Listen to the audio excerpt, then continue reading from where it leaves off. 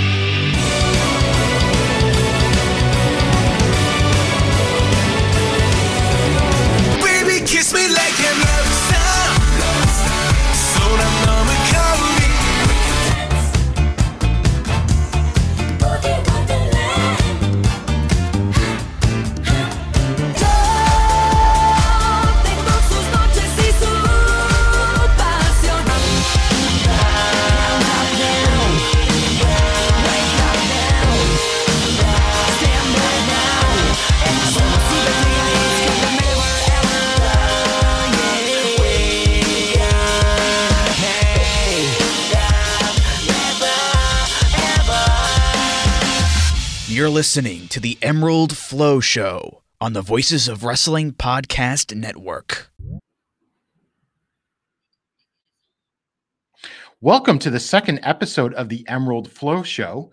I'm Gerard DeTroio here with Paul Vosch. And if you notice, we've got new theme music this week, courtesy of Andrew Rich of Music of the Mat, another podcast here on the Voices of Wrestling Podcast Network. And if you've seen our Twitter, and when this shows up on your podcast feed, you will see that we have a new logo, also courtesy of Voices of Wrestling's Jeremy Sexton. So got to give a big thanks out to both of them for helping starting to build an identity for the show. Anyway, Paul, how are you doing today? I'm doing great, Gerard. I just had an espresso and now I'm full of energy, especially after spending the day watching the objectively best winter sport out there that there is, and that is biathlon, of course, where Germany just won a gold medal today.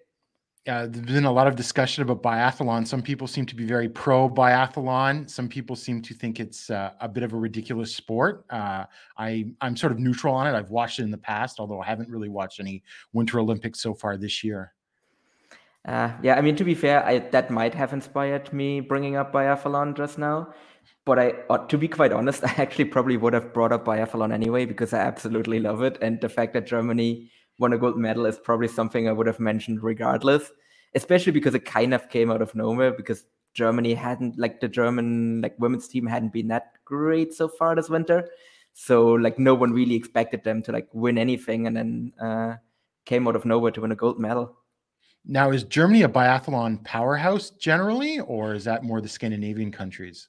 No, Germany definitely is a powerhouse, especially early on. It was kind of basically an East versus West Germany competition. It has kind of the Nordics have kind of caught up though, and the German team currently they're kind of in an in-between phase, because all of the big players that they had a couple of years back, they've all kind of stepped back now, or they're too old to compete at the top. So, and the new ones haven't really come up to the same level as the top level biathletes, but it's definitely a team with potential, and there's just so much depth there that they can easily rebuild. And I would probably say that you can make an argument that after football stars, who are obviously the biggest sports stars in Germany, that biathletes are the second behind them, because they still get good ads on TV and everything. Oh, really? So it's not hockey that comes after? No, so not to derail this too much, but basically the way team sports is in Germany, obviously football is and I mean the European football, when I say that, is obviously the number one in Germany, and it's not even close. it's so much not close that I wouldn't even say there's really a second sport. Like I would say the biggest league in Germany after the first Bundesliga is the second Bundesliga, so the second league. But definitely, and then after that, in terms of team sport, you kind of have like a three leagues that are like about equal in popularity, I want to say, that kind of fight for being like the second biggest league or like second biggest team sport. And that would be ice hockey, handball, and basketball. And then in like in the more individual sports, you also get like Formula One, boxing, and kind of various winter sports. All right, so that's a good little intro to what's big sports in Germany. One thing we forgot to do last week on our intro episode is give a little bit of background about ourselves, about sort of how we became wrestling fans and sort of why we are big fans of All Japan and Noah. And I guess, Paul, do you want to start? Explain that? Yeah. So basically, I became a wrestling fan. Well, it's more than 10 years ago. So it's like, I would say it was around kind of the end of the 2000s, basically. So I'm not someone that would have watched wrestling as a kid, really. And that also means that like a lot of stuff from kind of older wrestling is stuff that I've kind of caught on later. I suppose I came into wrestling the way most people are, and that is through WWE, which is hilarious now in hindsight, given my just utter disdain for the promotion these days. But I also realized quickly that it's like that I like this wrestling thing, but probably not whatever this is, what I'm seeing there on TV. And I quickly kind of started to kind of delve deeper. And then it kind of came from like the gateway drug of New Japan. I quickly like branched out into like All Japan and Noah. And the way I generally tend to approach these things is like when I get into something, I get into it really deep. So I like immediately kind of started to kind of dig deep into like the history of like all the different kinds of promotions, especially All Japan and Noah, and kind of started to like watch all of the old stuff to like be fully caught up, and then just kind of stuck with both promotions through like the kind of the heights as well as the lows as well, and kind of happy with the stage that to a degree I'm happy with the stage that both promotions in are at this stage. So my story, I think, might be a little more typical. I watched a bit of WWF when I would have been about 6 and 7, and this would have been in 91 and 92. I was watching it on Sunday afternoons, which was sort of when it aired the big show or like Superstars or whatever it was in Canada. And I vividly remember Papa Shango putting a curse on the Ultimate Warrior and making him puke. That's something I remember. But then I sort of fell off like in probably like 93, 94, 95. And then I actually sort of missed a good bit of the Monday Night Wars because I don't start watching wrestling again until about early 1999. I remember the build up to like WrestleMania 15. I remember watching early 99 episodes of WCW Thunder with the World Tag Team Tournament that made no sense.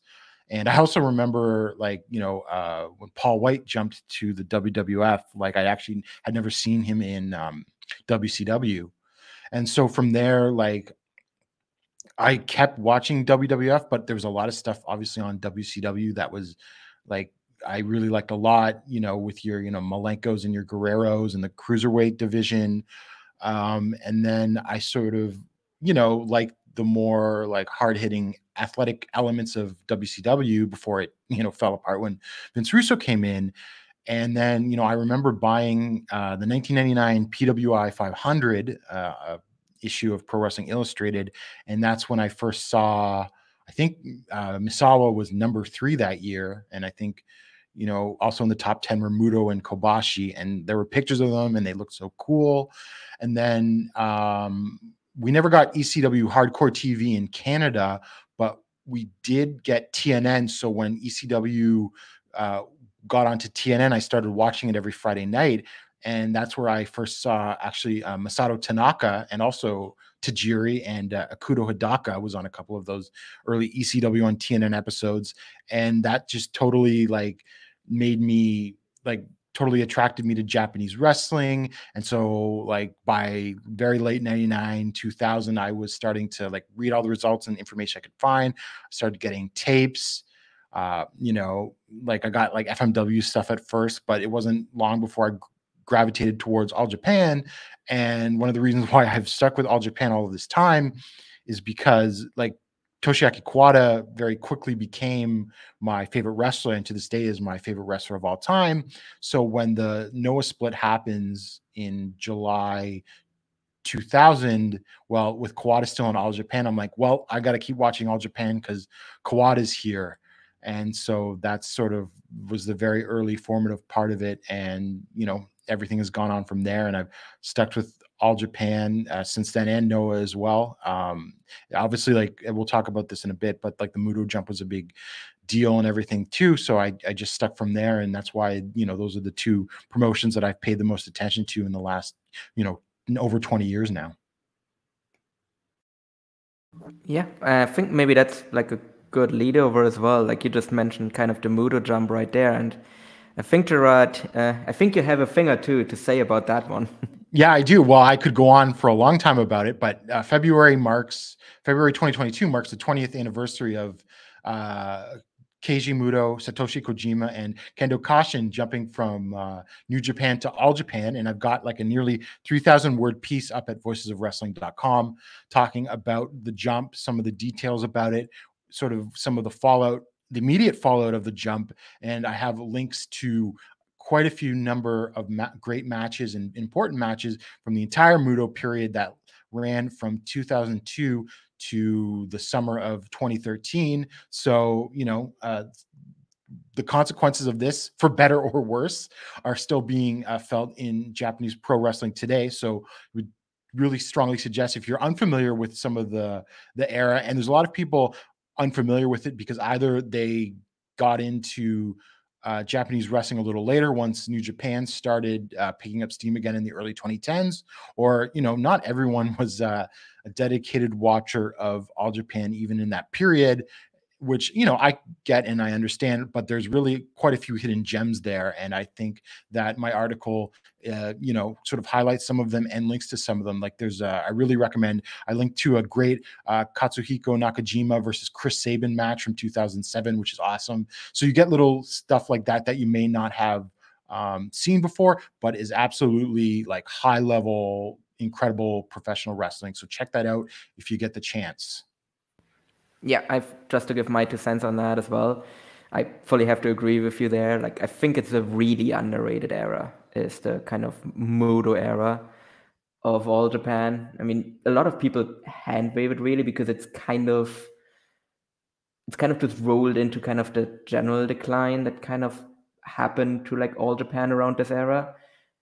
But I'm not necessarily really certain like how much you can actually blame him for that, and just kind of a changing kind of demographic in Japan, and also obviously kind of a lot of the kind of historical, a lot of the hardcore fans or the original hardcore fans of All Japan kind of migrating over to Noah with the whole Misawa split.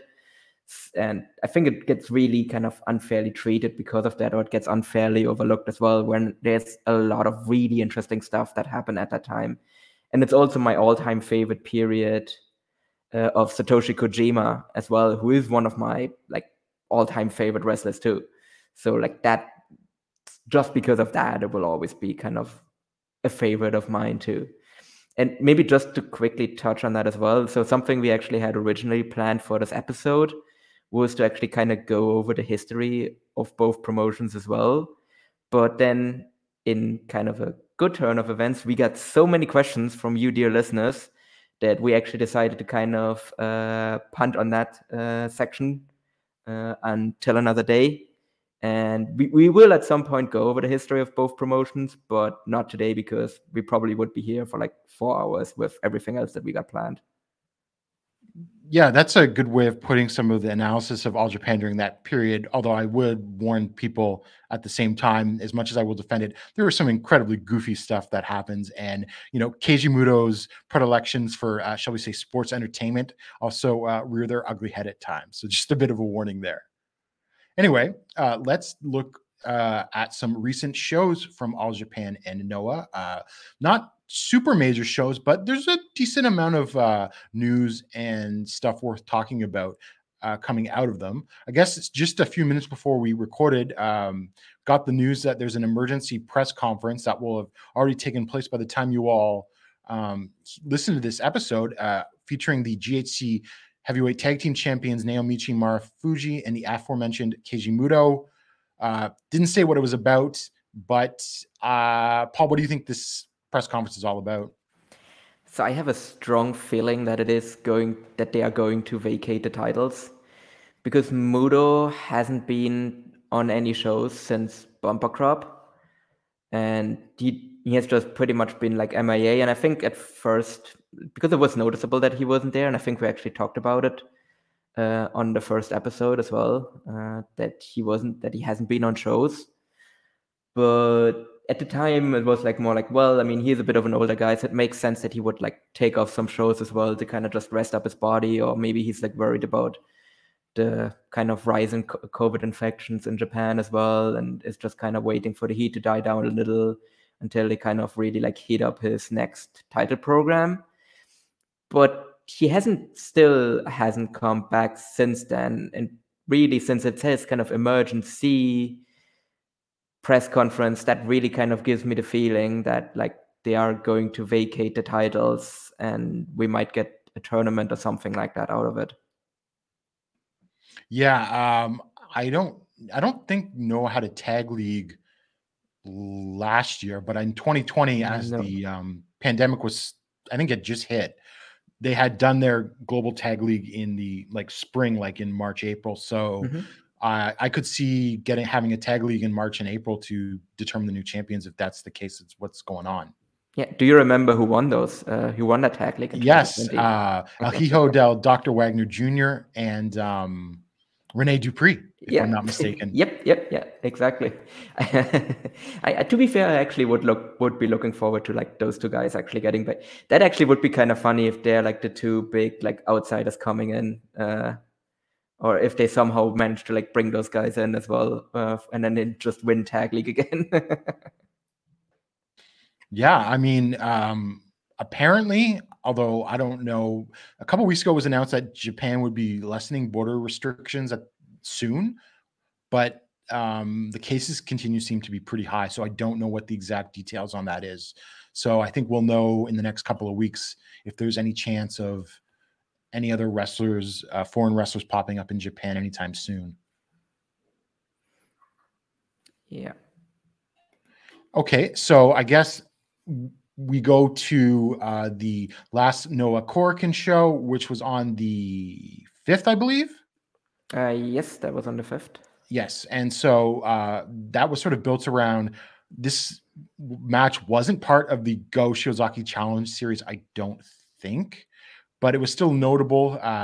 Saw Go Shiozaki lose to Takashi Sugera via like the front neck lock in about 23 minutes or so, I think. And so that was a bit of a surprise. They're doing a losing streak with Go because he lost to Nakajima on January 1st, and then he lost to Kaito Kiyomiya on January 4th, and now he's lost again to Segura. So I think they're trying to beat him down before they build him back up. I thought the match was pretty good. Nothing spectacular, but I mean, a solid 20-plus minute match from two excellent wrestlers. There's a lot of hard hitting, obviously, lots of stiff chops and stuff like that. Although you could sort of tell that as great as this was, like these guys are still holding back. Yeah, absolutely. That's the feeling I got from the match as well, where it's like, okay, you're definitely like, it's not that you don't put in effort, but it's also very obvious that like you could have gone on another level if you really wanted to. But there was still some kind of nasty stuff in this one as well. Like the one that really stuck out to me was when Go was kind of lying down in the corner, and then Segura just starts to absolutely wallop him with forearms. Like the turnbuckles were shaking on those. Yeah, I mean, like you can, like if you had, I suppose it's a sort of a situation. If you're watching this in a vacuum and you're just getting into Noah, you'd be like, "Oh, this is incredible." Yeah. But if you've been following Noah a long time, you're like, these guys are kind of holding back, despite the fact that they're clearly still kicking the shit out of each other. Yeah.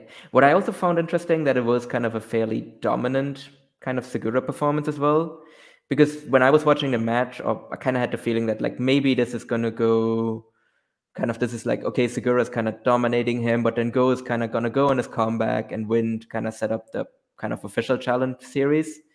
But then Go had his comeback and then he still lost and he got choked out on top of it as well. So now I'm really curious how the challenge series is gonna go, because beforehand I would have assumed that like he's probably gonna like win pretty much most of it, maybe lose like the last match against Keno, but otherwise I would have assumed that he was gonna win most of it. Whereas now I'm curious if that's what they're gonna do, if they're either gonna kind of split it now if you include the Segura match, or if he might actually even lose all of them, or if he might only win one of them. I think he's beating Tanaka, at least. Yeah. But yeah, I don't know about those other two. It's hard to say. Like, this is one of those things that I hate to say it because it gets, mocked so much, but let it play out. I don't really have a good I really don't have a good feeling on the direction of this right now, but I think it's obviously going somewhere. Just where it's going, I don't know yet. So I don't really have a good feel on making some like big prediction on it. Yeah, I mean, especially because at first, like I said, my kind of the scenario that I had in mind was like that he was going to lose to Kano only, but then I also remembered that Marufuji, technically, as of this recording, is still a champion as well, and they don't really like dropping out champions, especially not like if it's someone of like Marufuji status as well. So yeah, I mean, as I said, like after this loss, I really don't have a good feeling for how the challenge series is going to go anymore. And yeah, we just have to kind of wait and see how it plays out. Make it make sense. So in other developments in Noah, on February 9th at Korakuen, we have a GHC junior heavyweight title match. It'll be Daisuke Harada defending against Tadasuke. I think this could be pretty good. I don't think Tadasuke is really that bad. I'm not saying he's the greatest wrestler ever, but when you put him in there with Harada, I think this could be a pretty good match. Yeah, I'm also not a really big fan of his. I think this could be a really good match because Harada is just one of the best workers in the entire junior division. So he should be able to kind of get something good out of Tadasuke. I don't really give Tadasuke a good chance of winning, though, if I'm being honest. I mean, it is the Noah junior division, so you never know what's going to happen. But I would feel pretty certain that Harada is going to win this, especially because this happens on February 9th, and then on February 10th, Tadasuke actually has a singles match with Hao. So that would be kind of weird to have kind of this title match to win, and then he has just a non-title singles match with Hao, unless that somehow gets turned into like a title match then. Like, it would just be like really messy if he kind of wins the title. Yeah, no, well, the junior title itself has generally been a little more stable. It's the junior tag titles that get thrown around often and vacated for non-injury, just storyline reasons. So yeah, I would expect Harada to continue to sort of defend the title. I mean, I think they're sort of doing this thing with him with his sort of end innovation shows where he really feels like he's the ace of the junior division right now. Yeah, and we got one of those coming up kind of in between recordings as well, but we don't have a card announced for that one, so we can't really say anything about it. And also, so I think you previously mentioned this, but on February 10th, we have Masakatsu Funaki defending his GHC national title against Masaki Mochizuki. I think this could be awesome. I just hope it gets enough time and is not just another like couple of kicks and then Funaki like knocks out Mochizuki with a high kick or gets him in a sleeper or an arm bar. Because if they even just give them 10 minutes, this could rock. Yeah. I mean, it kind of depends which Funaki we get, though. If we get the Funaki from the match against Kano, then I might feel a little less confident about it. But if we kind of just get like ass-kicking Funaki against like just... Yeah, if this is pretty much just both... I would actually be happy if it's just these guys just kicking each other in the head for 10 minutes, to be honest. I think that would be exactly what I would want to get out of this match. But it has the potential to be really, really good as well. And I'm actually kind of curious about the booking, because to me, this whole like Funaki betraying M's alliance to go to Congo was going to lead up to Muto winning the national title because he previously kind of expressed interest in doing so. So Funaki kind of going for like some of M's alliance to kind of lead up to like a Muto challenge would have made a lot of sense. But I'm wondering if that kind of gets thrown out a bit now if Muto is actually injured. But obviously, you leaders will actually know more about this by the time you listen to this. I could also see them doing something incredibly stupid, being like, Keiji Muto has decided to vacate the GHC tag titles because he's focusing on going after the national title. Yeah, I that's actually the other thing I was thinking of because it could also be that. Which, I mean, it is not like the tag belts are that important to Noah, but that's still just kind of stupid, to be honest. Because especially like wasn't Segura both national champion and tag champion at the time? Or I think at one point it did sort of overlap it, yeah. So yeah, to me that wouldn't really make a lot of sense if Muto just vacated the title just so he can focus on the national title. I suppose it makes sense in storyline because he kind of wants to have like M's alliance focus on taking the national title away from Funaki because he betrayed them to go to Congo, but still. I just hate the storyline that sometimes you get in Japanese wrestling. And I remember they did this in All Japan a couple of times in the 90s. It's just like you're going to vacate the title you hold because you want to focus on another one. I don't know. It just kind of annoys me, I guess. Yeah. Especially if you don't actively hold that title. To me, that makes sense if you hold multiple titles and you're like, okay, I can't really defend all of these at the same time. So I'm going to vacate the title so I can focus on this title. Like, obviously, that still kind of hurts the belt that you vacate, but it hurts it like significantly less if you like vacate a title that you do because you want to focus on a title that you don't even hold because you want to win that other title. And then you also kind of look like a geek if you don't win that title. Absolutely. Well, I sort of what I remember is the Can-Am Express, Doug Furness and Dan Crofett, they vacated the All Asia tag titles in 94, 95, and because they wanted to move up to the like the world title level, and they never won those world tag titles. And then they ended up, I think, leaving All Japan not long after that to go to like ECW and then WWF because they wanted Baba to push them at that level, but Baba never did. Yeah, I mean, that sure worked out for them, didn't it? Yeah.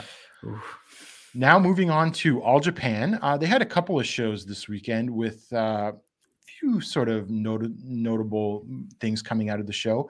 First off, we had a title defense where Sugi defended the title against Andy Wu in Osaka on February 5th. He won with the sort of like springboard Phoenix Splash in only about like 8 minutes. I don't know. I thought this was okay, like 3-ish stars. There were some cool high spots, but it was just like Andy Wu just like coming in there to collect a paycheck and not have a title match. Yeah, pretty much. I mean, this was kind of the Sugi special because Sugi has a tendency to kind of have the same match layout every single time, and this was very much kind of the Sugi match where he like gets thrown to the outside early in the match, and gets worked over a little bit, and then makes his comeback and does a few of his flips, and yeah, this really felt like a paint by the numbers title defense to like bolster the title reign as well.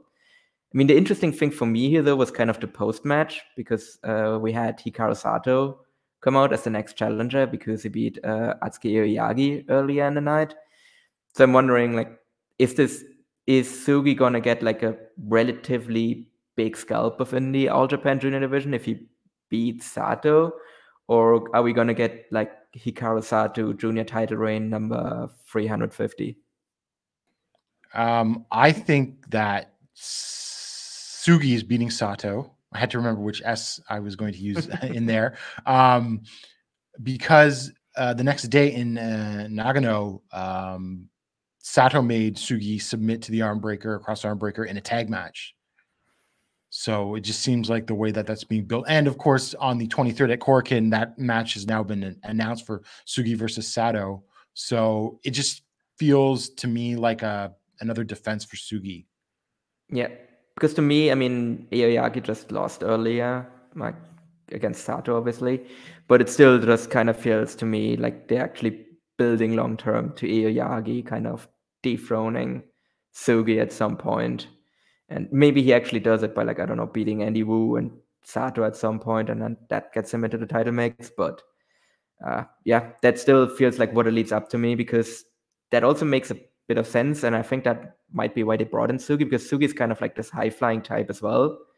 And same as Aoyagi. So I think that kind of feels like a good kind of passing of the torch to have like Aoyagi beat like this, like older, high-flying guy to kind of assume the top position in the junior division. And kind of that's maybe kind of a bit of a change in style as well for the All Japan junior division. I think Atsuki might win that title as soon as the March Oda War Gym show, because generally on those Oda War Gym shows, they have all the titles defended and everything like that. And I think that would be a big moment for him to do it now. I don't really think you have to drag out the Sugi reign that much longer. No, yeah. And I will say, though, I really dug the Hikaru Sato versus Atsuki Aoyagi match on the February 5th show. It wasn't very long. It was 8 minutes, but a really cool finish where Aoyagi went for a standing moonsault, but then like Sato shifted and caught him into a cross arm breaker for the submission. That was really cool. And I guess the other stuff on the show was Koji Doi beat Shitaro Shino in 8 minutes and 22 with the murder lariat. And then Kuma Arashi defeated Suwama in 10 minutes, 3 seconds with a diving senton. I thought the Doi versus Ashino match was actually pretty good, little 8-minute sprint. You can criticize it because, once again, Ashino maybe looks like a bit of a geek. The Arashi versus Suwama match, didn't dig it so much. It went too long. And then there was an interference finish when the referee was distracted, and Doi got in there to hit Suwama with a lariat. And then I thought the beatdown after in the post-match angle and everything went on too long. But otherwise, I thought it was a pretty solid show. I thought the main event was actually awesome. I actually went 4 stars on it. It was just a great, it went 19:29, so nearly a 20-minute sprint. And watching that, it was Kento Miyahara, Yuma Aoyagi, and Rising Hayato defeating the Total Eclipse team of Ryuki Honda, Hokuto Omori, and Yusuke Kodama when Miyahara pinned Honda with the shutdown German. This was just a great sprint, a lot of fun. It sort of gave me some hope in the company because here's a bunch of young guys putting on a hell of a main event. And sort of, I think it sort of augurs well for sort of some of the things that All Japan needs to do to improve their product. And sort of coming out of that match, I will say, though, obviously, after they put on their YouTube and on Twitter and everything, basically Hokuto and Honda got into a little fight backstage after the match. So there's now some dissension in Total Eclipse. What do you think of that, Paul? Yeah, I think that's definitely very interesting. I mean, Total Eclipse, it feels like it just formed. So we'll see how that goes. But I think obviously kind of the big thing for Total Eclipse now is that what happens when Jake Lee comes back. Because before it was just like Honda just joined the faction. But now it's Honda joined the faction and also put Jake Lee on the shelf. So there's definitely that naturally will just immediately lead to tension between those two. So I think that's really only gonna increase when Jay comes back as well. I mean, I don't think that Kumadoi is going to win the tag titles. So I wonder if that will then also kind of lead to kind of increased dissent within the faction as well, where they're pretty much starting to lose all of their title matches. I mean, they do still hold the All Asia titles, though. But aside from that, they've kind of recently have been on a little bit of a losing streak as well. Yeah, and I think it's sort of interesting to note, and I've noted this in some of my written reviews on Voices of Wrestling, Omori isn't really wrestling like some sort of prick heel like he was for a lot of 2021. Like the match where they beat Strong Hearts was like a clean match, and a lot of his other wrestling recently has been him. He's not doing the low blows. He's not doing the crowd brawling, grabbing at chairs and stuff like he had been doing last year. So I think that seems to be suggesting like a change in character for him. And I do think, I don't have timelines on the kind of injuries that Jake Lee suffered. But him returning on the 23rd at Corkin, I don't think is out of the realm of possibility. Yeah, no, definitely. I think I think he kind of had some Twitter post about it where I think he did talk about kind of that he is going to return soon. I think he did mention something like that. And I think that does line up kind of with the type of injury that he suffered as well and what would be the normal recovery time for that. So I do expect him to be back very, very soon. And I mean, as you mentioned, that is likely going to be the Oda Ward Triple Crown title match as well. Miyahara against Jake Lee. Unless obviously somehow Abdullah Kobayashi beats Kento Miyahara, which would be an interesting booking choice to say the least. Yeah, I really don't see what else they have for Oda Ward. Can't do against Suwama again because Kento just beat Suwama in the Triple Crown tournament. The only possible Triple Crown match you could do that hasn't been done in that long, although it's been done several times over the years, is against Shuji Ishikawa. But to me, those are the only possible Triple Crown matches at Oda Ward because I don't think Ashino's getting it. No, I mean, that actually would be a first-time Triple Crown match, to be honest. So it would be a fresh match for the Triple Crown, but yeah, I don't see them doing it this quickly. Like I do think Ashino's gonna challenge at some point, but maybe not this quickly. But who knows? Maybe we're also overthinking it, and maybe they're just doing Ashino versus Miyahara, and then Ashino just loses the tag belts before that, or maybe he challenges as tag champion. Who knows? Yeah, I mean, I don't think Runaway Suplex are losing those tag titles. The way the whole Kumadoi feud has been booked is so obvious that Runaway Suplex is going to beat them after they're being dastardly cheated on and everything like that. So yeah, no, like because they lost both singles matches and then they got beaten down after both of them. And then if they then go on to lose the title match as well, that just would be kind of a complete burial for both of them. Oh, that's just make another level of geekification of Ashino, Yes. which I thought they were sort of moving away from. But yeah, but then they're not even just geekifying Ashino, they're actually geekifying Suwama as well, which I don't think they're ready to do. Well, to be fair, I think it's time that Suwama did some more jobs. That's all I'll say.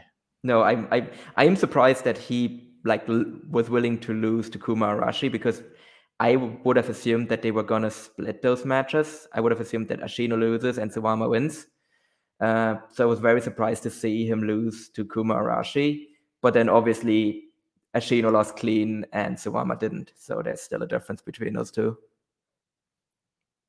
Okay. And do you think there's anything else in the world of All Japan and Noah that we should talk about? Yeah, I mean, we should maybe just quickly mention, since we're recording right now, we're not gonna kind of have audio reviewing kind of the kind of Kurikan Triple Crown shot, the Kurikan Triple shot for Noah that is coming up over the next couple of days. And we're probably not probably, but we are going to have kind of written reviews on Voice of Wrestling. Like either you or me or someone else is going to review each of these shows. And yeah, so don't expect us to review this on audio, because again, we're not going to record for another 2 weeks, and those would be very old takes by that point.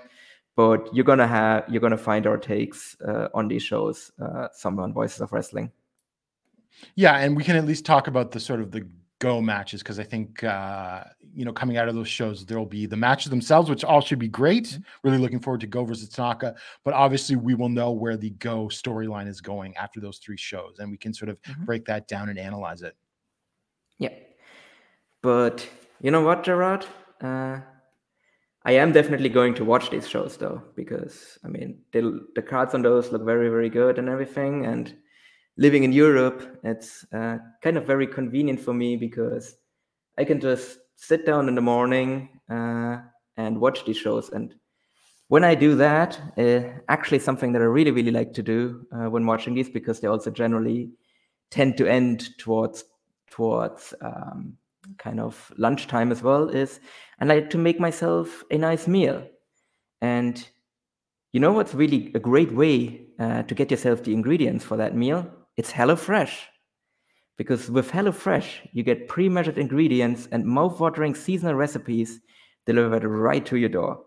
HelloFresh lets you skip these trips to the grocery store and makes home cooking easy, fun, and affordable. That's why it's America's #1 meal kit. It's HelloFresh is a really, really convenient service. Like, it really saves you time and stress as well. So, for example, for me, I actually have a very stressful period coming up at work because a lot of kind of the main work at the company that I work for is done in the kind of first and second quarter of the year. So there isn't necessarily really always time for me to kind of go out and buy groceries for my meal. But also because it's very, very stressful, I kind of like, I just need that sustenance in me as well. Like, I need a good hearty meal to kind of really be my best at work. And something like HelloFresh really helps with that, because you get the ingredients delivered right to your door, and you kind of get to skip all of the queues in the supermarket at checkout and everything. You need to kind of go through the supermarket, look at what's there and everything. And you can skip all of that with HelloFresh. HelloFresh delivers them right to your door, and you can just make the meal. You save yourself all of that time. You save yourself all of that stress, and then you can just sit down and have a really great meal. And also another really good thing about HelloFresh is, so HelloFresh is actually, like me, from Berlin, Germany. And everyone knows that one thing that people in Berlin really care about is sustainability. And HelloFresh, obviously, as a citizen of Berlin or as a Berlin original, really has that firstmost on their mind, because HelloFresh is the first carbon neutral meal kit. They're offsetting 100% of their carbon emissions. And as a result, HelloFresh's carbon footprint is 25% lower than store-bought grocery-made meals. So really, when you order HelloFresh, it saves yourself the time, it saves yourself the stress, it's great food, and it's also sustainable. So really, it's a whole win, and that's why it's America's #1 meal kit. Okay, so get your Hello Fresh, and as you're now eating it, we can move on to a few little scoops that got broken by Joe Lanza of the Flagship podcast, and he was talking about that prior to the last All Japan Korakuen show. There was sort of given everything that had happened in the company with talent leaving and Yuma Aoyagi saying some stuff in the press, like, the company needs to sort of understand what's going on. There was a sort of a pep talk before the show, I guess, to sort of, try to raise everyone's spirits. So sort of how I think of this is like, I hope this is a good sign, at least that they understand that there's changes that need to be made. I don't know, Paul, what do you think of this? I mean, we shall see. I mean, the fact that Yuma Yagi is kind of someone that is kind of saying that there needs to be change is a bit worrying, because obviously he is someone that they want to build around. I wasn't someone that was really worried about the recent departures from the company, because to me, all of them kind of made sense. Obviously, Nomura had been out for a long time with his injury, and potentially actually might have been planning to leave even before the injury. So that kind of goes years back. So, and then Zeus obviously leaving to restart Osaka Pro, which that's understandable as well.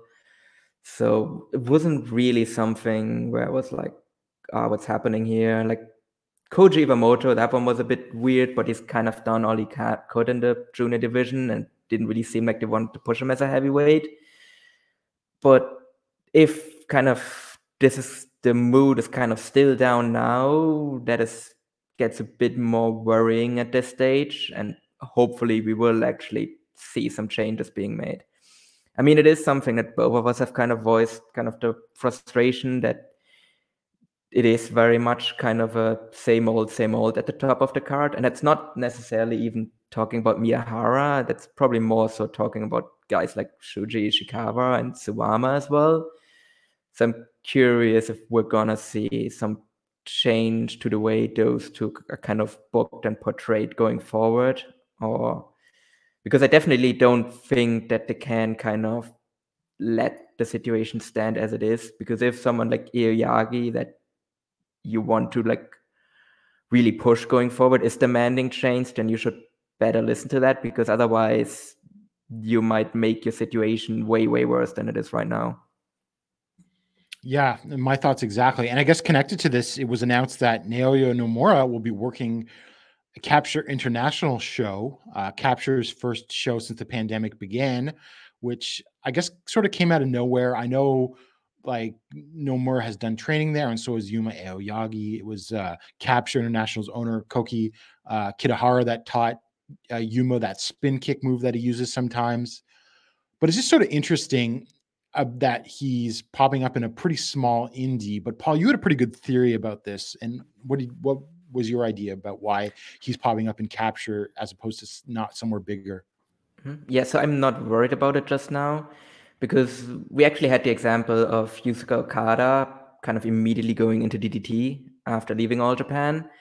But he was also someone that was consistently wrestling as well, whereas Naoya Nomura has been not wrestling at all for 2 years. He's had one match with Yuma Aoyagi, and I think he's actually had a few more shots with smaller promotions since then. But I think it's not worrying yet. It would be worrying if he's still there in 6 months, but I think for now it's better for him to kind of work these smaller promotions just to see if his body can kind of hold up on having more matches, on having more regular matches as well. And I can't really fault bigger promotions like DDT and Noah on not immediately jumping on him despite his obvious talent, because it looks very silly. Like if, for example, you're Noah and you sign Naoya Nomura and you bring him in with like a big fanfare and everything, and then he has like 2 or 3 matches and then he like needs to go away again because his body just can't hold up with the injury. So if I'm the Cyberfight promotions, I first want to see if this guy can kind of keep going, if his body can hold up to wrestling regularly. And if it can, then I'm absolutely jumping on him and trying to bring him in and kind of really be a guy that I would push as well. So let me ask you this, sort of connected. I think Nomura was saying that he was sort of working like a regular job, sort of to pay the bills and everything like that throughout his injury. If Nomura's health holds up and he can slowly come back into wrestling, does he end up in a Cyberfight promotion, or what do you think the chance of him even just returning to All Japan are? I mean, I could see him returning to All Japan, but I mean, as far as I remember, there were also some statements as well that he had kind of been planning, that he had actually become a freelancer even earlier than we knew he did. Where I think he said that he had actually became a freelancer at the end of 2019 as well, and then it just happened that he got injured in 2020, and that just put him out for the whole year, or for nearly 2 years. So I don't know how much interest he honestly actually has in staying with All Japan. And that's why I think really that Cyberfight promotions make the most sense, because as much as I like him, I don't think he's a guy that would go to New Japan, because to be honest, I don't think he has the look that New Japan wants. So I think something like a Noah, for example, would make perfect sense for him. Or obviously DDT would make a ton of sense if he like wants to become another member of Burning. So with his mentor in Akiyama. So that's why to me those make like the most sense, because what other promotion is there really where you can kind of be a full-time wrestler as well, if that's something that he wants to do? And sort of connected to that, what we were talking about, that news is that I don't know what to make of all of this. Obviously, there's the language barrier in translation, but certain elements of the timeline don't completely line up that he went freelance when he did, because All Japan never made that announcement, and he had been booked for the Champion Carnival in 2020. So until I can get some more info in that, I am being a little skeptical of all of that, but I don't have any reason to say it's not true, but there's some things that just don't make sense about it. Yeah, no, and I mean, it's like he got booked for the Champion Carnival, and he was obviously the favorite to win it as well. Or he was, I think everyone assumed at the time that he was going to win. Like, if the pandemic doesn't happen and his injury doesn't happen, then he was going to be a guy that was very likely going to win the Triple Crown in 2020. So that's why that also seems weird to me, that he would become a freelancer. And that was also just around the time that they formed Jin as well. So it would be very weird that like this guy goes freelance and then All Japan gives him his own stable pushes him really hard and would likely put that top title on him. Like that seems like very odd timing as well to me. Like I have to agree. So, but that's what I got from that statement. So yeah, I don't know what would be like a good way for us to really verify that. Just short of just straight up asking Naoya Nomura when he became a freelancer. But yeah, I mean, if he has interest in coming back to All Japan, then I would be absolutely 100% in favor of him coming back to All Japan, because I think they very desperately need him. They need someone like him, and he would just be like, they would obviously need to like build him up a little bit, but I think they could just very quickly insert him right into the top picture of the promotion. And speaking of Jin, one of the great what ifs of professional wrestling of the last I love couple of that years, faction when it formed. I guess some of the other info that Joe had was like All Japan is very interested in Ayato Yoshida. They have a business partnership with 2AW. The 2AW president, I believe, sits on All Japan's board of directors. There's always been back and forth, but it seems as if Yoshida isn't necessarily the most gung-ho of working that much All Japan, which also connects to Andy Wu, who again also formerly All Japan guy under the Muto era and before he went to Wrestle One. All Japan likes him and have been trying to get him for more dates, but he's like, I'm doing my collega that has sort of precedence and that kind of thing. So, I don't know. It sort of seems like people that you would think would want to work All Japan and could use the exposure, regardless of what you think of All Japan. It's still bigger than those other companies. I don't seem to really want to work All Japan. What do you think of that, Paul?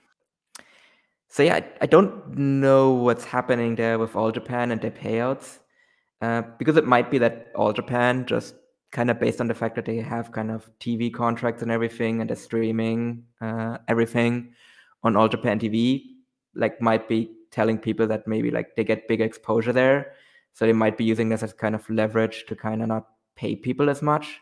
So it might actually be a thing that maybe Yoshida like earns more money, kind of working the top of the card in 2AW. Same with Andy Wu, kind of him being kind of the Collega champion, that he might earn more money being the Collega champion, and that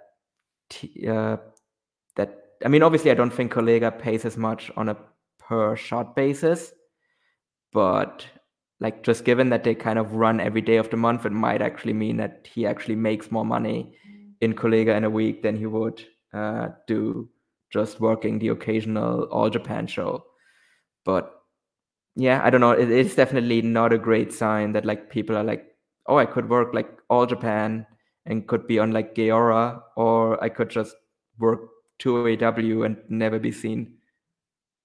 Yeah, I think in my mind, it's not like about getting them to jump to the company, but just work more dates for them. But I guess maybe people don't want to or whatever. And maybe Yoshida's upset that because of Taka's perverted ways, he's not currently a contracted New Japan wrestler.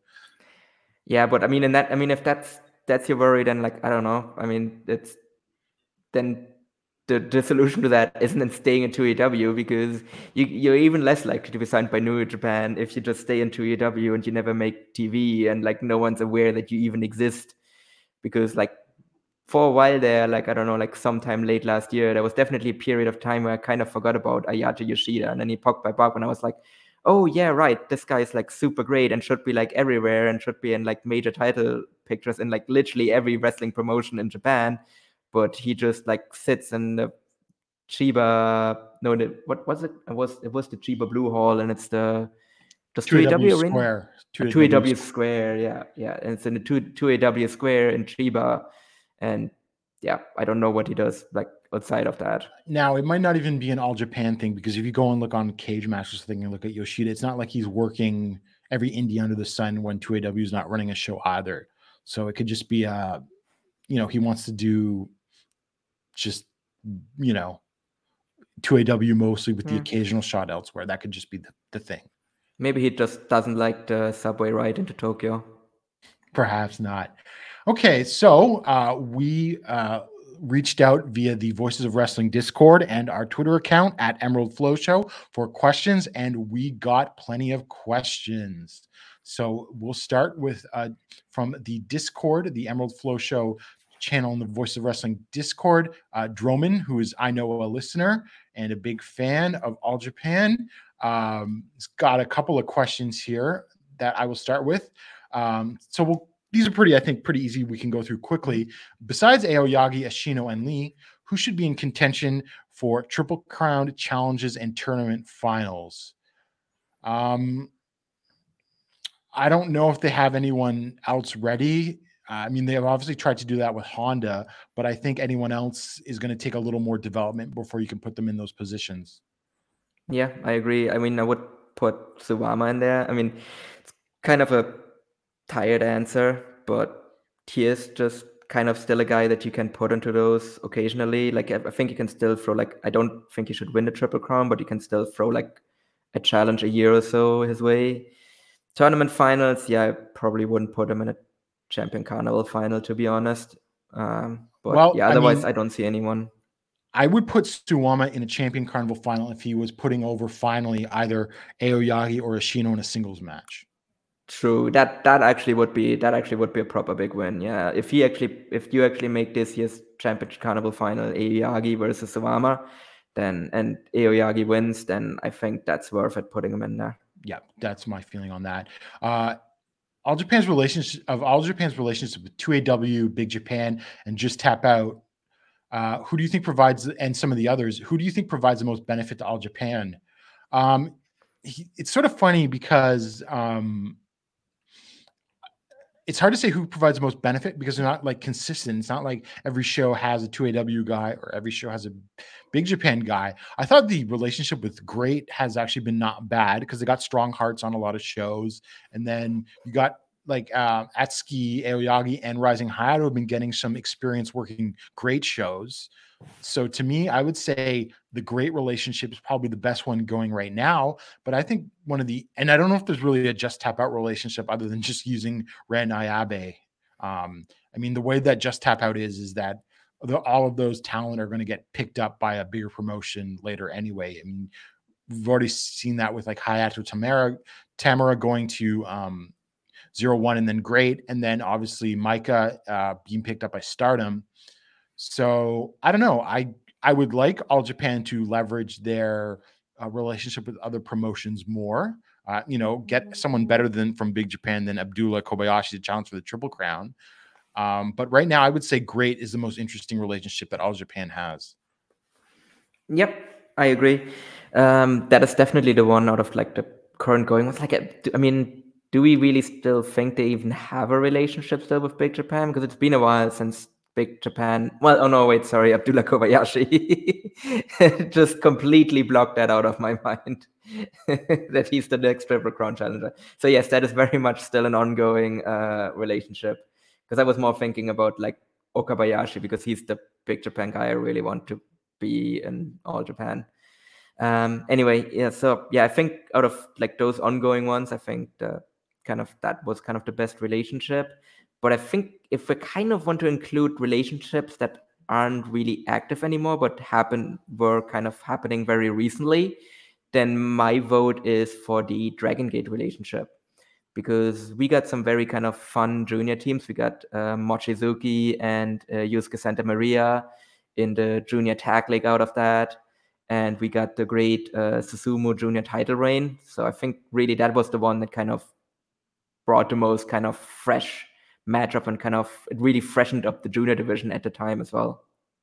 Yeah, I think the Dragon Gate relationship was really good. Now, my only critique of it is that you didn't have that many Dragon Gate guys popping up that often, really. Like for the Junior Tag Battle of Glory tournament, and then, like you said, Susumu run as junior champ, and then a few times in between.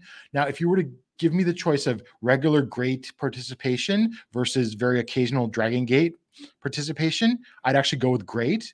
But if you could have, Dragon Gate talent on at least every Korakuen show and on any sort of other major show consistently, then I would take Dragon Gate for sure. But to me, with Dragon Gate, it was just the frequency. Yeah, no, I agree.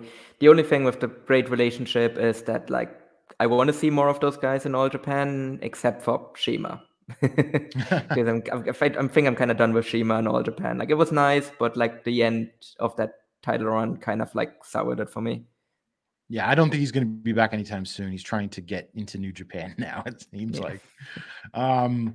What do you think is the big advantage Noah has in its booking and creative, etc., that isn't related to its cyber ownership that neither an All Japan or New Japan has? I would say sort of somewhat seriously and somewhat tongue-in-cheek, Nosawa Rangai and his relationships.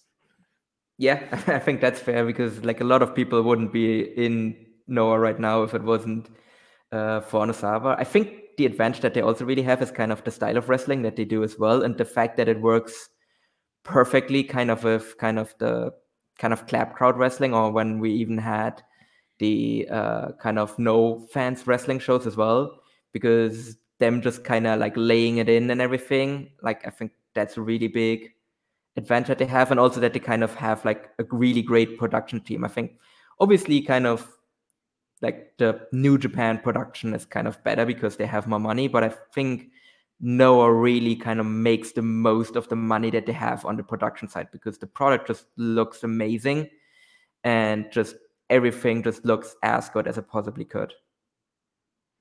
Okay, and the last part of Droman's question is, if you had to trade one junior and one heavyweight from one roster to the other for a year, who and why? And then if you had to swap one stable, which and why? So I would say I would send Hikaru Sato and Suji Ishikawa to Noah for Kaito Kiyomiya and Daisuke Harada for 1 year. And if I were to swap stables, I would swap Purple Haze for Perros del Mal de Japón. That's an interesting one. Okay, so if I had to trade one junior, so I would also send Hikaru Sato because I think that's just kind of a slam dunk, more or less. And in terms of heavyweights, I would probably send. Who would I send as a heavyweight? That's a bit of a difficult question. I would maybe send actually Suwama because I think he just fits in well kind of with the general kind of old man stables that Noah's got going. So I think he would fit in really well. Maybe he can kind of like change his style. Well, no, I think there's like, I mean, yeah, I think actually would fit in really well with Seguragan, to be honest. So I think I would send him over. And then from Noah to All Japan, in terms of juniors, I would actually pick Hao because he's one of my favorites there, and I would be kind of interested to see what he could do with kind of all of the young juniors in All Japan and kind of help them develop as well. And in terms of heavyweights, I would send over Yoshiki Inamura because he just fits in kind of with the beefy boys that they have in All Japan. So I think he would really benefit from that. And if I had to swap one stable, I would send. Well, I would maybe, yeah. I mean, I already sent Hikaru Sato and Suwama, so I might as well send Dan Tamura as well, and then get all of Evolution sent to Noah. And the faction that I would send back is I would swap. I would put in Congo because I just love Congo, and I kind of want to see all of the Congo guys kind of like. That actually would kind of solve All Japan's problems of having kind of fresh challengers for Kento Miyahara. And Kento Miyahara versus Katsuhiko Nakajima is a really spicy match that has a very decent chance to become a shoot. Yes. And I just don't think it's ever on the radar, even with all the money that could be made from it, unfortunately. No, absolutely not. These two legitimately, utterly despise each other. I mean, it is wrestling, so never say never, but that one is really far up there in terms of like. Well, see, the thing is, we might end up getting it, but they'll both be like 45 or something. And Yeah. Exactly. Like I could definitely see it then when they're both like, we're both like older now and at the end of our careers, so who cares? Let's just make some money. Yeah. Okay, so then the next rounds of questions we have from Dr. Prince, also from the Discord. So, according to the other Noah boss, whose name eludes me, the 1-1 Budokan made a profit with 3.1k attendance. Does this surprise you? And do you think if the scheduled big Noah shows end up drawing similarly large numbers? It didn't really surprise me that they made a profit off of that, because venues in Japan are still kind of desperate to get really any business that they can get with the attendance restrictions. So I think that prices for every venue are still super low right now, so that you can make a profit on even relatively small attendance numbers. And then kind of for the other big Noah shows, it depends. They have a very ambitious schedule, obviously. And then it kind of depends on what happens to the attendance restrictions in Japan, and if wrestling attendance kind of recovers after that, or if it kind of stays at the level it is currently. Because if it stays at the level it is currently, then that's obviously bad. But if it kind of recovers nicely, then I could actually see Noah still kind of draw good houses if they're actually allowed to fully sell out arenas as well. What do you think, Gerard? Yeah, I think they can do it. Although I would say, as long as the pandemic restrictions are in place, I think 3.1 thousand is the baseline. I don't think you want to dip below that, because that's already down from, I think it was about 4,000 that were there in the Budokan in February 2021 for Go versus Muto. So that's a drop. That's a sizable drop, even with the restrictions in place. So I think that, to me, 3.1 is the baseline, and but I think they can do it. There definitely feels like there's buzz in the company. So yeah. Yeah. Okay, so and also, what do you think of the lower than usual attendance numbers? Can it just be disregarded due to Omicron fears and general pandemic, or is it a false image that Noah has momentum in Japan, or is it something else? Well, it's the perfect follow-up question. Yeah. um, I do think Omicron has something to do with it, because Japan did have, because Japan kind of always was the very, it is kind of hard to say to be overcautious in the middle of a pandemic, but let's just say they were definitely more cautious than most European or kind of North American countries, or really most countries around the world, when it comes to COVID. And really kind of just the way Omicron just spreads like wildfire, like led to just a massive like increase in cases that Japan hadn't seen before. And I think that definitely kind of scared some people off the shows. But yeah, we'll see kind of if that is a reversible trend, or if that might actually be a long-term thing. I think Noah has momentum. I think if things were to open up and we would get our sense of things, they would be doing better than they were right before the pandemic started. One thing I don't think, other than stardom, everyone seems to be down. But I think one underappreciated part about this is not just the pandemic or fears of Omicron, but all of the companies have just run Tokyo into the ground. Yeah. And that's why, everybody's Korakuen numbers seem to be not as good as they were at earlier parts of the pandemic. Again, I don't have any proof of that, but it just seems like the sheer number of Tokyo area shows might also be playing into this. Yeah, I mean, New Japan, like once like attendance like eases up again and they properly start touring again, I know they do like a monthly Korakuen show normally, but they should just like skip Korakuen for like 3 months just to like rebuild Tokyo to some degree. And I'm actually curious about Noah, like now this week when they're gonna run like Korakuen like 3 shows in a row, how attendance numbers are gonna look like across all 3 shows. If we see like if there's still like decent attendance for the first one, and if it drops off after that, or if they kind of draw the same number for every single show. Yeah, I think it'll also be a good test of Go's drawing ability. Okay, so next one. Also, when does Jurina avenge the betrayal of Masakatsu Funaki? Well, obviously, that is going to happen at the Cyber Fight Festival #2, where we will finally get the big Apuestas match between Jurina and Funaki, so that dastardly Funaki finally has to pay for his betrayal of M's Alliance. But yeah, I mean, more seriously speaking, like, I mean, I outlined it earlier, where very much I have a feeling that whole thing is going to lead to Muto winning the national title. And I think that's going to be Jurina's, that will be her vengeance fulfilled if Funaki loses the national title. Yeah, I agree. As long as Muto is not actually injured right now, so I guess we'll Yeah, find out in yeah. a few hours. But that could be unfortunately that Jarina will not be getting revenge if Muto is going to be out for a while. Got another question from Discord from Tokyo Joshi Pro's own Rika Tatsumi. Definitely the original. Yes, Definitely, definitely the yes. real Rika Tatsumi asking this question of us. And it is Congo, Geeks in Red or Ass Kicking Faction? Well, as someone that has decided and vowed, don't pay any mind to anyone that says that Keno is a geek or goofy or anything like that. I say they are an ass kicking faction and the best ass kicking faction in wrestling right now. Yeah, I fully agree. If my chair wouldn't be creaking very loudly if I got up right now, I would get up right now, kneel down, and put out my fist and loudly play the Keno's theme song. But I'm not going to do that. But I fully agree with you.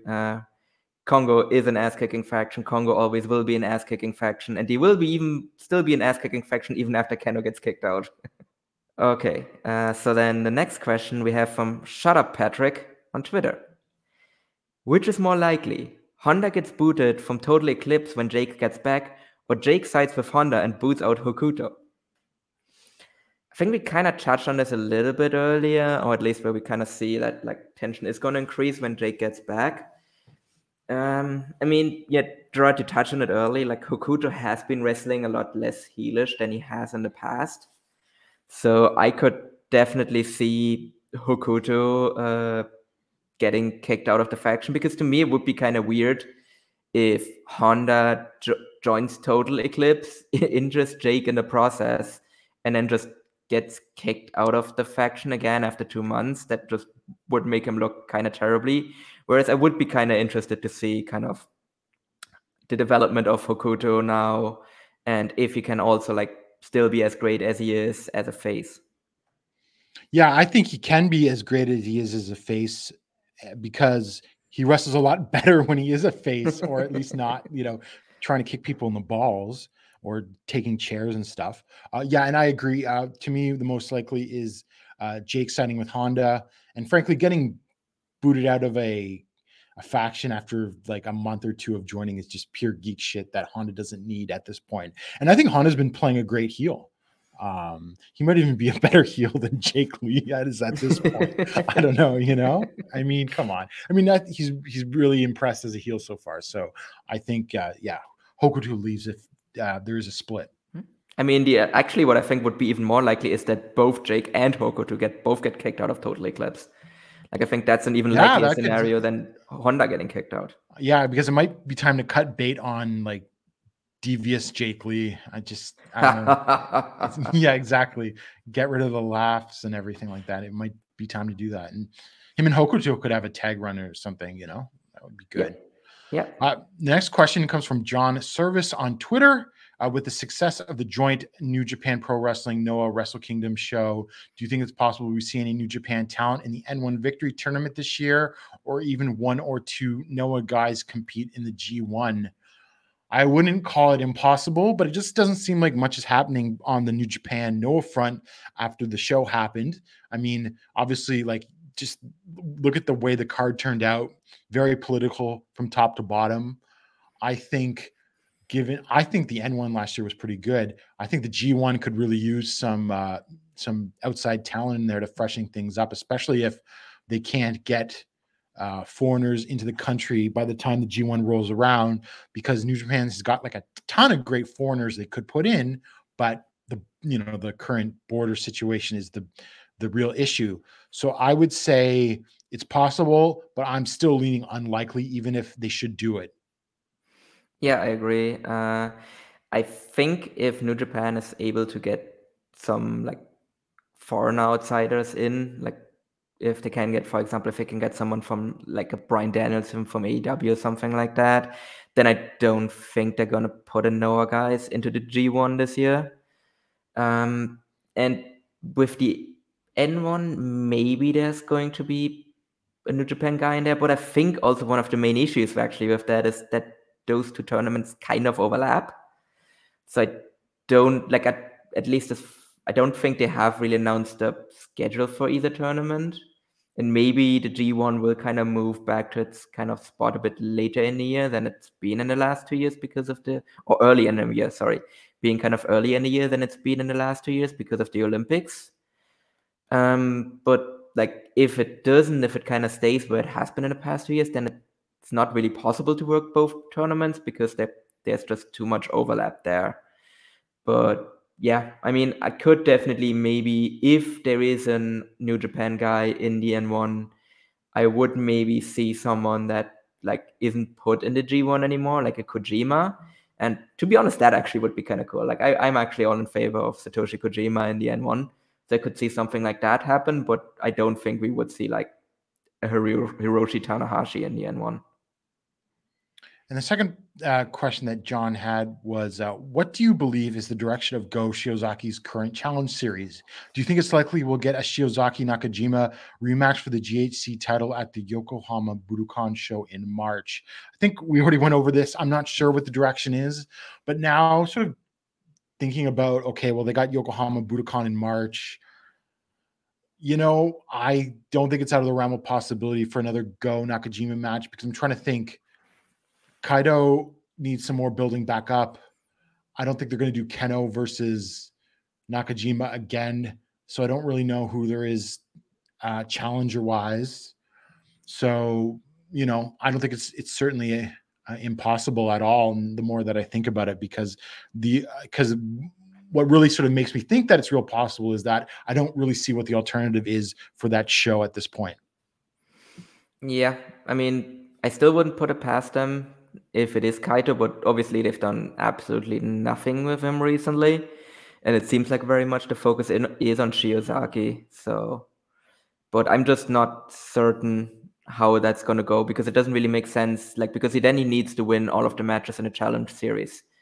Because otherwise it doesn't make sense for him to like lose to Segura and then lose like even one of the matches in a challenge series and then still be like, well, I might have not won all of the matches in the challenge series, but I should still get the title shot because reasons like that would just be very stupid. So the moment he loses a match over kind of this coming week, we know he's not going to be the challenger, and then I'm curious where they go then. Yeah, I don't know what else could they do. Sugiura versus Nakajima, it just doesn't seem. It just doesn't seem like there's a lot of options. I mean, to be honest, now that you mention it, that might be it but it's still like you want to have like a proper drawing match for Budokan. I mean, it doesn't really excite me, but I think they could sell some tickets with Segura versus Nakajima, and it would be a great match too. And then you can kind of save Go versus Nakajima for a bit later in the year as well. So actually, now that you mention it, I think that might have a decent chance, especially since he also just beat Go too. So yeah, there's no one else. Marufuji, he's already beaten. Yeah, and Muto's in the national title or he's injured. So I would hope that someone else gets a big win over Muto instead of Nakajima because someone else, who needs it. Yeah, he's not getting it, Gerard. He's not getting at it. But yeah, we'll see. Okay, next question from Voice of Wrestling Zone, Joe Gagney. Listen to the 5-star match game on the podcast network. And he asked us this question on Twitter. So the next wrestler to win the Triple Crown for the first time, meaning they haven't won it before. That's easy. It's Yuma Aoyagi. Unless Naoya Nomura comes back quickly and it's like, hey, I want to wrestle in All Japan full time, then they might fast track him into the Triple Crown. But even then, I might think that Yuma Aoyagi is going to win it before him. Really, the only other candidate I can see that is kind of likely to win the Triple Crown anytime soon is Shotaro Ashino, but I don't really see him being even close to like winning it right now or this year. So I think the easy answer here is Yuma Aoyagi. I certainly had my fingers crossed for Ashino, but I think realistically it's Yuma Aoyagi as well. I just don't really see who else there is. Yeah, the only other one I could see is like an outsider, and again, we can't really predict that. And even then, I wouldn't even know who would be like a believable outsider they could bring in that could win the Triple Crown like right away. Hiroshi Tanahashi. Yes, Hiroshi Tanahashi would be an option, yes. As would be Kazuchika Okada or Kota Ibushi, yes. Or Kenny. Yeah, if they bring in Kenny Omega, yes, that would be a real. He could win the Triple Crown right away. But I have a feeling none of those will turn up in All Japan this year, except for like the joint show. But more on that later. Okay, so next question from Twitter from Jason Abish. Hope I pronounced that properly. Do we know how long Jake Lee is out for? No, we don't. But I mean, broken nose, broken orbital bone. You're looking in like what 6 to 8 week time frame. Yeah, and generally, I think yeah. So and maybe I a think little that's, longer. Yeah, that's what we're approaching right now. So that's why we were saying that he's probably gonna be back soon, because unless there's like complications we don't know about, that's like the time frame for him to like return relatively soon, since he got hurt early in the year. I broke my nose once; it was fully healed in about 4 weeks. So yeah, I don't know what about orbital bones though, but I don't think they're that long. I mean, some people have gone back real fast from broken orbital bones, I know, but I guess it just depends on the nature of the break. Yeah. I mean, that's also, I mean, obviously, like, because that affects your eyes, so it's not really something you want to screw with, because that could just really, really badly affect you long term if you do. So it's definitely something where you want to be on the safe side, but I also don't expect him to be out for that much longer. Like, Oh yeah, well, I actually wouldn't be surprised if he returns kind of at some point during the Hurricane show later this month. if you don't properly, if you're dealing with orbital bone issues and you don't let it properly heal it up, it can actually change can be permanently out of place. Just as an aside, I was watching a shoot interview with Chris Hero talking to Jonah, the former Bronson Reed, which is really worth watching if you're a fan of Noah, because he talks about his time in the Noah dojo and has some funny stories about some Noah talent. But basically, he rushed back and didn't really take the proper break from his from damaging his orbital bone, and it's like permanently out of place type thing. So yeah, you don't want to rush back from that. Yeah, that's rough. Did Chris Hero mention when he's gonna return to wrestling? He did not mention anything about returning to wrestling. That's a shame. Not gonna elaborate any further on that. Oh, and do we have any detail? The second part of Jason's question is, do we have any details about that All Japan, New Japan Korakuen show? No. All we know, it's that in April, celebrating the 60th anniversary of Korakuen Hall, opened in 1962. And so we don't have any idea if it's just each company putting on a couple of matches, or there's actually going to be inter-promotional stuff. I would assume we're going to be hearing about that sooner rather than later, because we're getting into February and they would announce some stuff ahead of time. But I would say that the kind of card that you get on that show will tell us if we're going to get a bunch of All Japan and New Japan interaction going forward in the year to celebrate the 50th anniversary and what that might look like. But, we won't know until they announce it. Yeah, I mean, I very much expect that card to be fully kind of multi-man tags. Because if the New Japan Noah joint show at Wrestle Kingdom was only like pretty more or less only multi-man tags, then I would fully expect this to be the case here as well, maybe with like a token singles match being thrown into the mix. But yeah, we shall see, because it is kind of definitely, I think that's really the interesting thing coming out of this, is like if we see anything more after this, especially in the lead up to the anniversary show, because I do think they kind of might need some help drawing for that, because they do need a big crowd to make it look proper. Yeah, definitely. Okay, then the next question comes from Dark Whalebone on Twitter. I have a question about All Japan. As a UK resident, how do I watch? Well, Dark Whalebone, the easiest way for you to watch All Japan Pro Wrestling is via the wonderful streaming service called alljapan.tv. Unfortunately, we do not have a referral code just yet.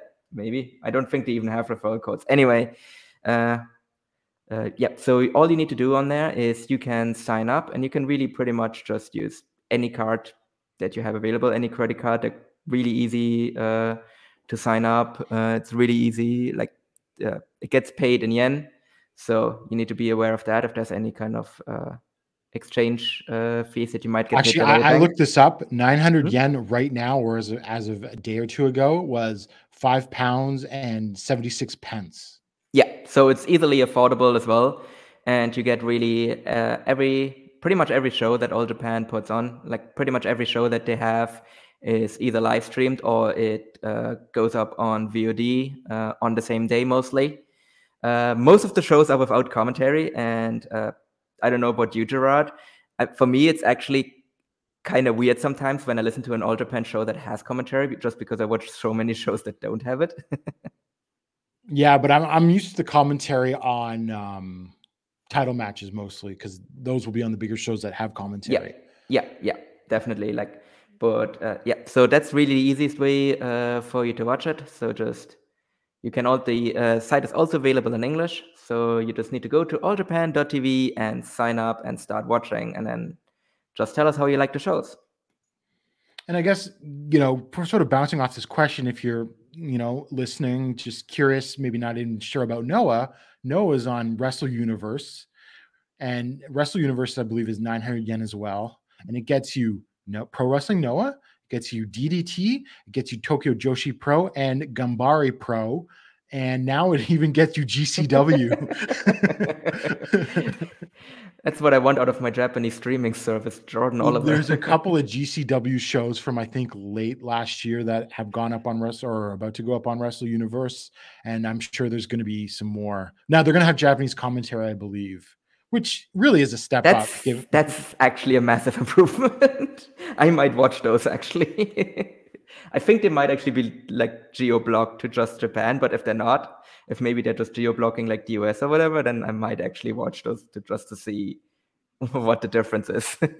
and so regardless of whether or not you get GCW or not, I mean, you get 4 promotions already. It might be the best deal in streaming of wrestling, with the exception of maybe IWTV. But yeah, certainly among the Japanese companies, it's the best deal. Yeah, absolutely. And I think they've also talked about the fact that they also want to expand the number of promotions they have on there as well. So I wouldn't assume that like they've already had 101 show on there this year. They had the Prominence sort of intro show. Yeah. So that we're gonna see how that like develops as well going forward. And I would actually probably guess that we might actually see like another Japanese promotion join the service at some point as well. Like I don't know which one, like I haven't heard anything, but just the way they're talking about it, like I have a feeling that there's like multiple ones that they might be interested in signing up for it. Yeah. And I guess related to this, did you see that tweet from Senshiro Takagi? He seemed excited to someday get Joey Janela in DDT. I mean, I think Joey actually could be a lot of fun in DDT. Like I think he actually is someone that would fit in really, really well in DDT. So yeah, you have all those things to look forward to on Wrestle Universe. And now our next question is from Fune YOLO on the Discord. Okay, simple question. Top 3 favorite wrestlers from Noah and All Japan currently and respectively. Okay, so I'll start with All Japan. Kento Miyahara, Yuma Aoyagi, and Shotaro Ashino. From Pro Wrestling Noah, Kaito Kiyomiya, Yoshiki Inamura, and Keno. Okay, yeah. My All Japan list is it's Kento Miyahara, Yuma Aoyagi, and Shotaro Ashino. So, as you can see, you get all the different opinions right here on the Emerald Flow Show. So for Noah, it would be Katsuhiko Nakajima in number 1, Keno as my number 2, and then my number 3 would be Takashi Sugiura. So we have a little bit more variety there. Okay, so then our last question comes again from VOW Zone Griffin Peltier on our Discord. Will Ninja Mac flop in Noah? I mean, first of all, it is actually going to be a while until Ninja Mac actually gets to Noah, which was also announced today, where he was actually supposed to go there this month already. So he now said that he's not going to be going to Noah until April. So, and hopefully that will happen as well. We don't yet know what kind of restrictions are going to be then. Will he flop in Noah? That is an interesting question. I'm not sure. I mean, I have seen a couple of Ninja Mac matches, and he is definitely someone that, like, I think there's a very wide variance on how this Nova run could go. I could very easily see it be a complete disaster where, like, he just goes in there and, like, he just never gels with the other people in the promotion, and he just, like, they go through the tour and then he's just never brought back again and it's never talked about again. I could also see him be a guy that is kind of reined in a bit, because I think that's something that Ninja Mac probably needs.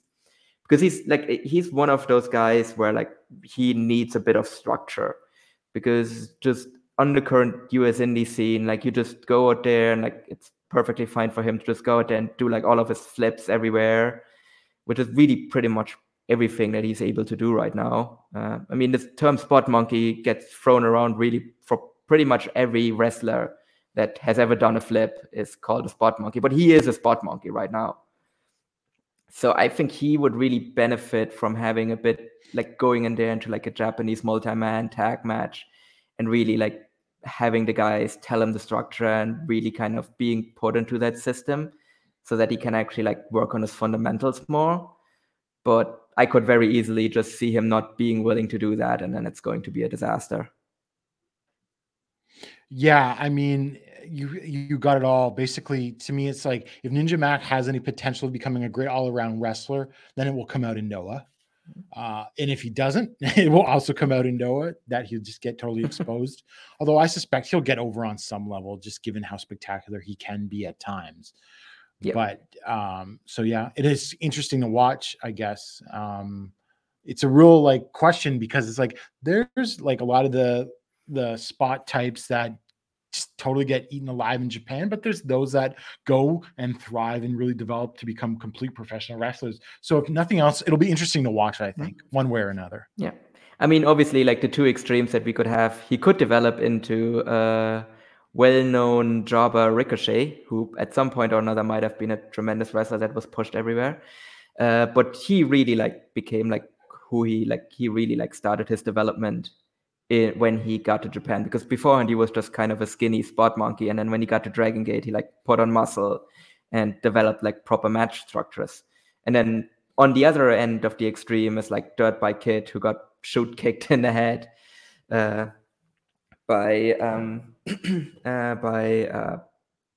Sasuke. By Sasuke. He got shoot kicked in the head by Sasuke because he just wouldn't work with Sasuke and just wanted to do his spot. So my guess would be that Ninja Mac falls somewhere in between those, hopefully more towards Ricochet than Dirt Bike Kid, but I think somewhere in between those two is where he will end up. Yeah, I think for most part, the era of stupid foreigners coming to Japan and making fools of themselves has not completely gone away, but it seems to be a lot less than it used to be in the 80s and 90s. Yeah, and it's also the Japanese wrestlers are also a little, they have chilled out a little bit, where they will just, like, chew a guy out backstage and not just beat him up in the ring anymore. So we don't even know, like, who actually, like, got proper heat. But again, need I remind you of the All Japan tour of Josh Bodum, and really how that can still really happen and how that can go sideways really fast. But that was obviously a special case too. Yes, and now no one will ever see him again. Yeah, no, thank God for that. All right. So I guess that wraps up the questions. Just a note, when we record the next episode in about 2 weeks, we'll record after the All Japan Cork and Hall show on the 23rd. So by the time the show finally gets up, might be a little later that week, but we will be back covering all of the Noah Korakuen shows and All Japan and any news that pops up in between. I mean, I'm sure we'll have some more stuff like that to talk about, given the Noah press conference about the GHC tag titles and everything like that. So any closing thoughts this week, Paul? Yeah, I'm just really excited kind of about the stuff that's coming up over the coming weeks for both promotions. I think there's a lot of interesting developments that are going to happen, and I think we are going to have really a lot to talk about it on the next show. Okay, great. All right. For Paul Vosh, I'm Gerard DiTrolio, and we'll see you in about 2 weeks.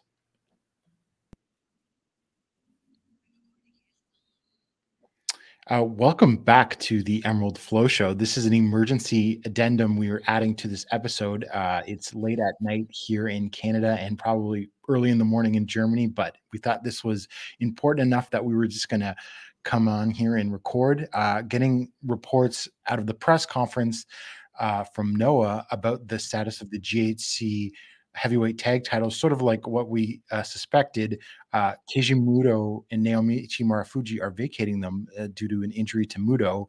But what I think is the most newsworthy thing coming out of this is it's a left hip injury to Muto. As just looking at a news site here, left hip joint lip is the translation. I don't know what that is ideal. How you would say that? We'll probably figure that out later. But a 59-year-old man whose body is already beating up, getting a hip injury. That's not good, Paul. No, that is, it's when I kind of saw the announcement, and I mean, we were speculating earlier in the episode that it would be kind of an injury to Muto most likely. What I was thinking, like maybe he like pulled a muscle or something, or there's like again something with his knees that came up why they were like going to vacate the titles, and not a hip injury. And yeah, as I said, kind of for someone that is nearly 60 and has been a professional athlete for such a long time at the stage that his body is in anyway, I think that's the reason why we're recording this, because this could very likely mean the end of Muto's career now. Absolutely. I just don't see. It's just insane if he would come back at this point, because he's really going to end up in a wheelchair by the time he's 65 if he does. I could see him coming back for one match where he will be about as mobile as Giant Baba was in his last years. But other than that, I really think that this is it. Probably it just that kind of injury is just too much to come back from at this point. Yeah, I mean, it is Muto still, so like, I mean, he should have, like, given the state of his knees, he should have retired a while ago, and he refused to do that. But I think really, like, there's really only so much your body can overcome. Like, you can still kind of like do some stuff with like the fake knees that he has, but like, for example, like let's say like this is really bad, he need to get hip replacement. Like, you can't come back from that. Like, as I said, like he might have one more match, and that one is even also most likely going to be kind of a multi-man tag or whatever, where he just runs through some of the spots that he might still be able to do at that stage. But I can't see him do anything more than that. And So I've got a few more details here that sort of just add to the whole, you got to hang this up, Muto. According to Muto, his doctors think that because of the knee replacements, it's adding more pressure onto his hip. yep, doesn't surprise me. And his hip started to hurt on January 1st at the Budokan show. And then on the show on the 8th, it got even worse. So, and I'm just looking here, reading the transcript of the press conference, if you'll bear with me. Yeah, it just sounds like he wants, it says, again, this is not an exact translation. So he says he wants to be back within a year or within the year. I mean, I get it. It's Muto, so he's going to say stuff like that, and I think he genuinely believes it as well, just because of everything that he has managed to overcome so far. But I just don't see like a way like this is physically possible. Now it says he doesn't have any plans for surgery. He's just going to do rehabilitation. It says the gaps in the hip joint are getting smaller, and he pours some sort of acid, hyaluronic acid or oil in the, like, I don't know. This just doesn't sound good. And even if he doesn't need surgery, if he keeps wrestling, his hip's going to dissolve. Yeah, I mean, it's going to dissolve because he keeps pouring acid on it. Well, that's just the translation. I don't know what exactly it means, but it's like hyaluronic acid. It's not Oh, okay. Yeah, I think okay. I mean, still, like, I hyaluronic. don't know, like, Yeah. like that's also just a sign from your body that like maybe like you just shouldn't keep doing this. Like, like how many more body parts do you need to like stop functioning basically? Like you already lost your knees and now you're gonna lose your hip and then like it's only Listen, gonna get worse from there. okay, listen to this transcript again, not translated. It's translated, so it's not perfect, but I think this encapsulates Muto. The question from the media: what was your view on the continuation of active duty? Obviously, continuing to wrestle. Muto: that's not what the doctor decides. It's what I decide. I mean, yeah, I get it, but still, like don't want to end him up like Takayama, for example. Yeah, Just really kind of the worst case scenario here. the joints are inflamed and the water is pooled. Yeah, like he had, this was going back all the way to the 90s. He was getting like pooling liquid in his knees and stuff. So yeah, this just sounds horrible. Yeah, I mean, I don't know, like if like I know it's Muto and everything, but really at some point you just Well, have to realize at what some is point, happening here. even like Cyberfight's got to step in and be like, Yeah. you're a liability to us if you continue wrestling. Yeah, And because I'm like sure, yeah, if something serious happens to him while he's in the ring, like that's really something Cyberfight doesn't need right now as they're trying to build up Noah. Again, I mean, not to like harp on this too much, but like Noah has already had a significant death in the ring, and I don't think they need another one. exactly. And so I think that's all we know for now on the injury status. And it doesn't even seem like, I don't know, Muto seems, I just the vibe I get reading this stuff again, translation, but just like he's stubborn. Yeah, You no, I know? mean, maybe one more thing to touch on as well is kind of briefly with the kind of Kaito Kiyomiya storyline as well, where I think we're both kind of in agreement that I was kind of most likely not going to end kind of with, maybe it was going to end with Kaito winning, but it was increasingly unlikely. And I think now that's more or less out of the question. And it was always kind of like a weird move by like the promotion to kind of have a storyline like this and have it rely on a guy that is nearly 60 with a laundry list of injuries because of exactly something like this happening, turning that into like a long-term storyline. Yeah. When you're dealing with a 59-year-old man with body beat up as Muto's, that's a 6-month storyline max, not something we've drawn out over a year now. Yeah. So Going yeah, on we'll really. see where Kaito goes from here. But I mean, hey, I would just put him and Inamura back together and just put the tag titles on them now. Yeah, I don't think now. I think Kaido needs some rehabbing, but I don't think this is totally going to tank him. Yeah, If nothing no. else, keep Muto going out will at least keep them from doing something stupid with him and Muto again, at the very least. Even if he never gets that big win, and perhaps Kaido can pin Muto or make him submit in that retirement match that is probably coming. Yeah. Or he like Muto can just become like Kaito's second or something now. Like yeah. But just this was inevitable almost, right? Yeah. I mean, how many people were making? I'm surprised Muto lasted as long as he did on this run. Yeah, absolutely. I mean, given Noah's style and everything, it is really surprising that he actually managed to last as long, especially because he was mostly like doing title matches and everything. So it's not like he was really like holding back either. So I mean, kudos to him for like holding up for as long as he did. But this really kind of like in hindsight now, this feels like an inevitability. Yeah, I mean, and Muto is one of my all-time favorites, despite all of his wild and crazy ideas and stupid things he's done. But I wish him the best. But just this was bound to happen. Yeah, I mean, I'll also be more than happy if he actually manages to like come back from this and still like be somewhat able to wrestle. But yeah, I'm just like, I give that like a very small chance. Do you have any other thoughts on this issue or anything like that?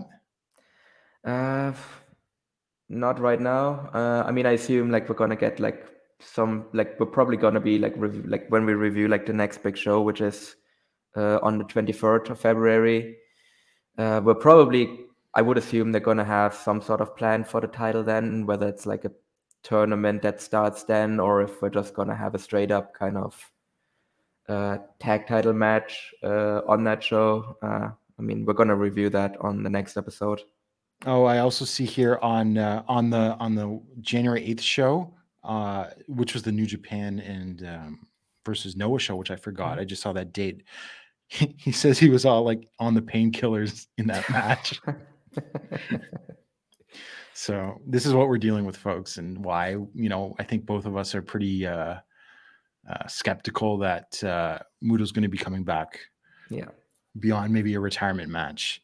Anyway, but we thought this was a big enough story and could very well be one of the big stories in Japanese wrestling this year. So we decided that, it was worth recording a little emergency portion of the show to tack on at the end about all of this. And one thing that before we go, just have to note, we forgot to cover that. And this was my mistake because I thought the show was happening a few days later.